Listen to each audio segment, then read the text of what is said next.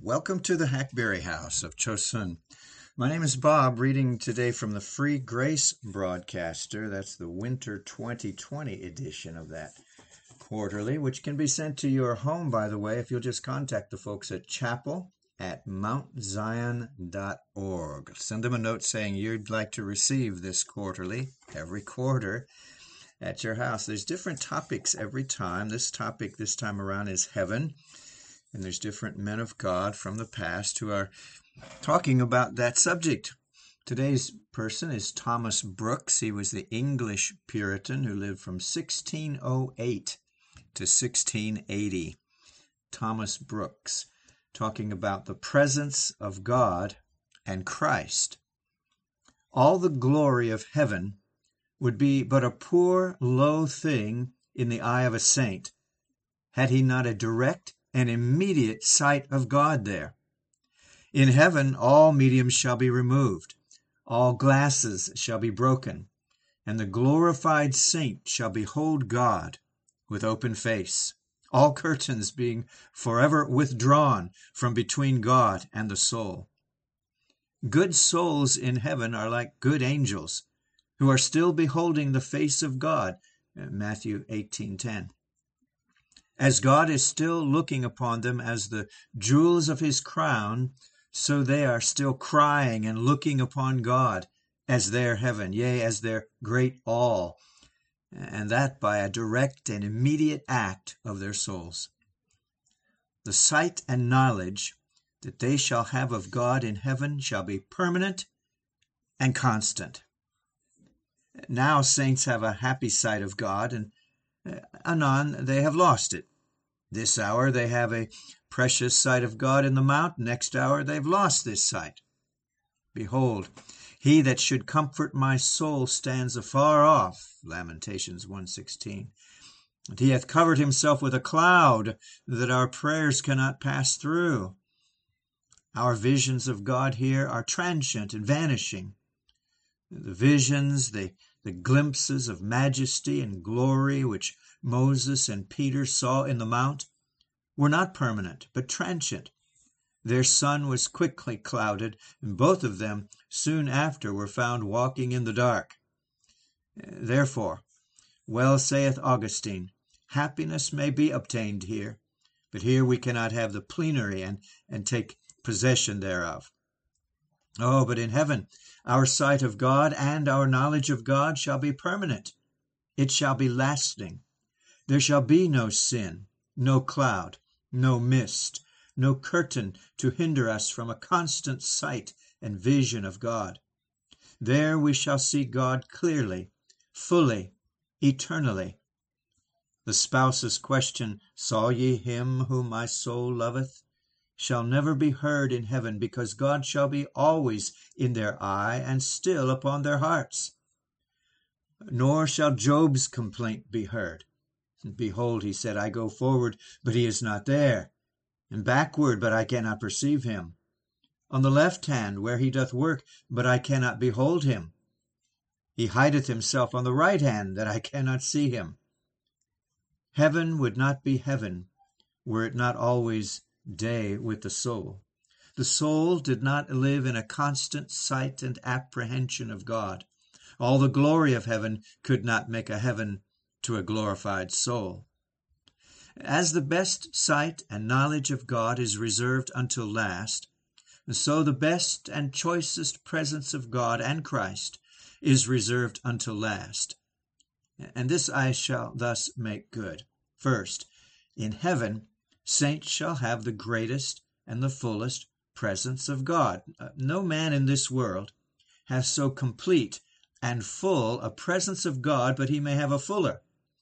But in heaven, the presence of God shall be so full and complete that nothing can be added to it to make it more complete. Sometimes sin, sometimes Satan, sometimes the world, sometimes resting in duties, sometimes the weakness of our graces, hinder us from enjoying a full presence of God here. But in heaven there shall be nothing to interpose between God and us. There shall be nothing to hinder us from enjoying a full and complete presence of God. It is this full presence of God that is the heaven of heaven, the glory of all our glory.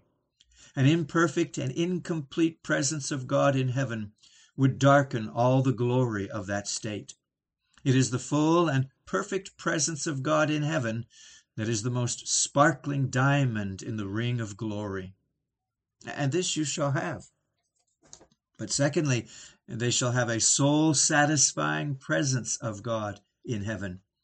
They shall be so satisfied with the presence of God in heaven that they shall say, we have enough, we have all, because we enjoy that presence that is virtually all, that is eminently all, that is all light, all life, all love, all heaven, all happiness, all comforts, all contents. As for me, said the psalmist, I will behold thy face in righteousness. I shall be satisfied when I awake with thy likeness. Though the spiritual and gracious presence of God with the saints in this world doth much cheer and comfort them, yet it doth not satisfy them. They are still crying out, more of this blessed presence, oh, more of this presence.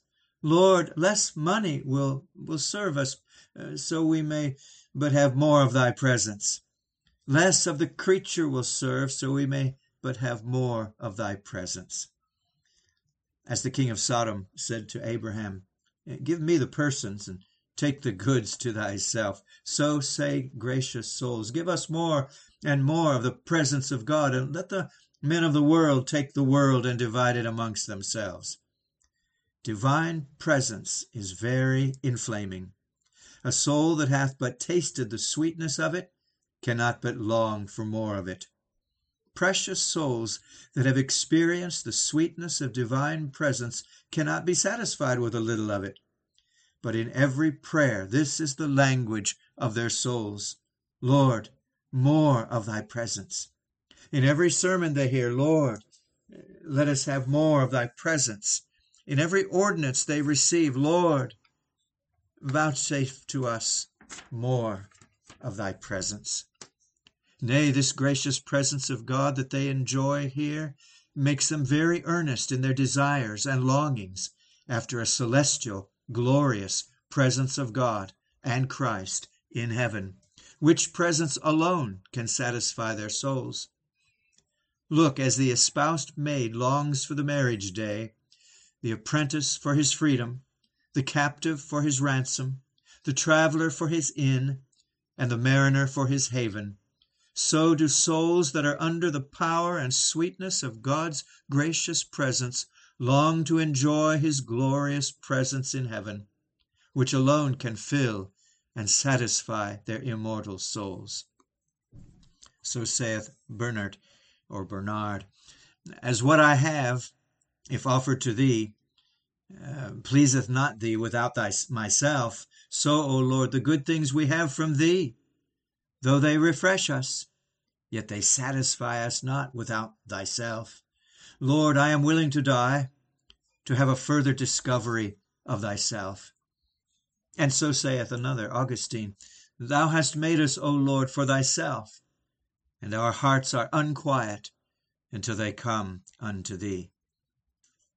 And so when Modestus, the emperor's lieutenant, threatened to kill Basil, he answered, if that be all, I fear not. Yea, your master cannot more pleasure me than in sending me to my heavenly Father, to whom I now live, and to whom I desire to hasten. And Augustine, let all the devils in hell beset me round.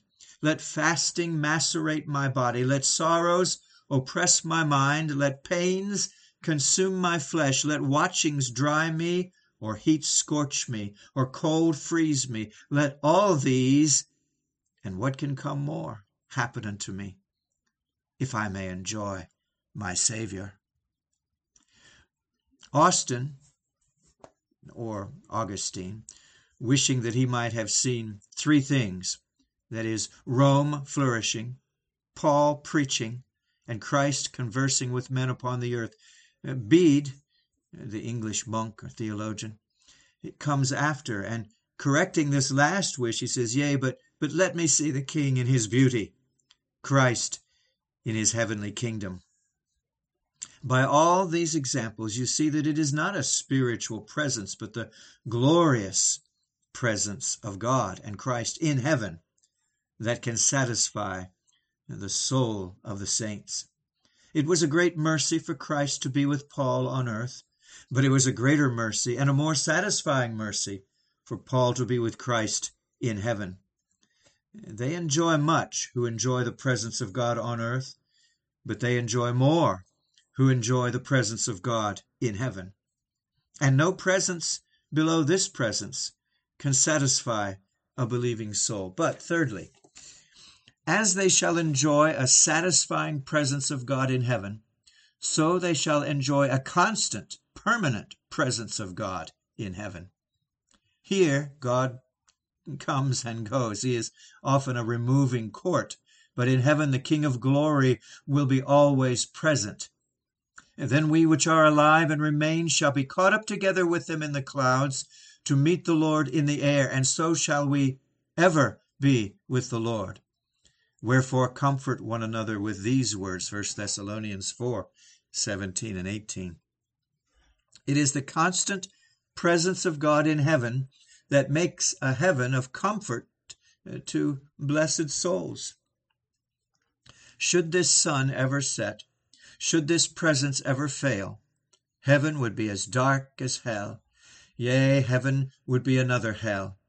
Here Jonah complains that he was cast out of God's presence, and the church complains that he that should comfort her stands afar off. No saint always enjoys the gracious presence of God. They that enjoy most of this presence may say of it, as Jacob spoke of Laban's countenance, I see your father's countenance is not towards me as before. And so may they say, oh, we see, oh, we feel that the presence of God is not with us as before. Oh, what a warming, what a cheering, what a quickening, what an enlivening, what a comforting, what a melting, what an encouraging, what an assisting presence of God we had once. But now it is not so with us. We that used always to be upon Christ's knee or in his arms are now at a distance from him.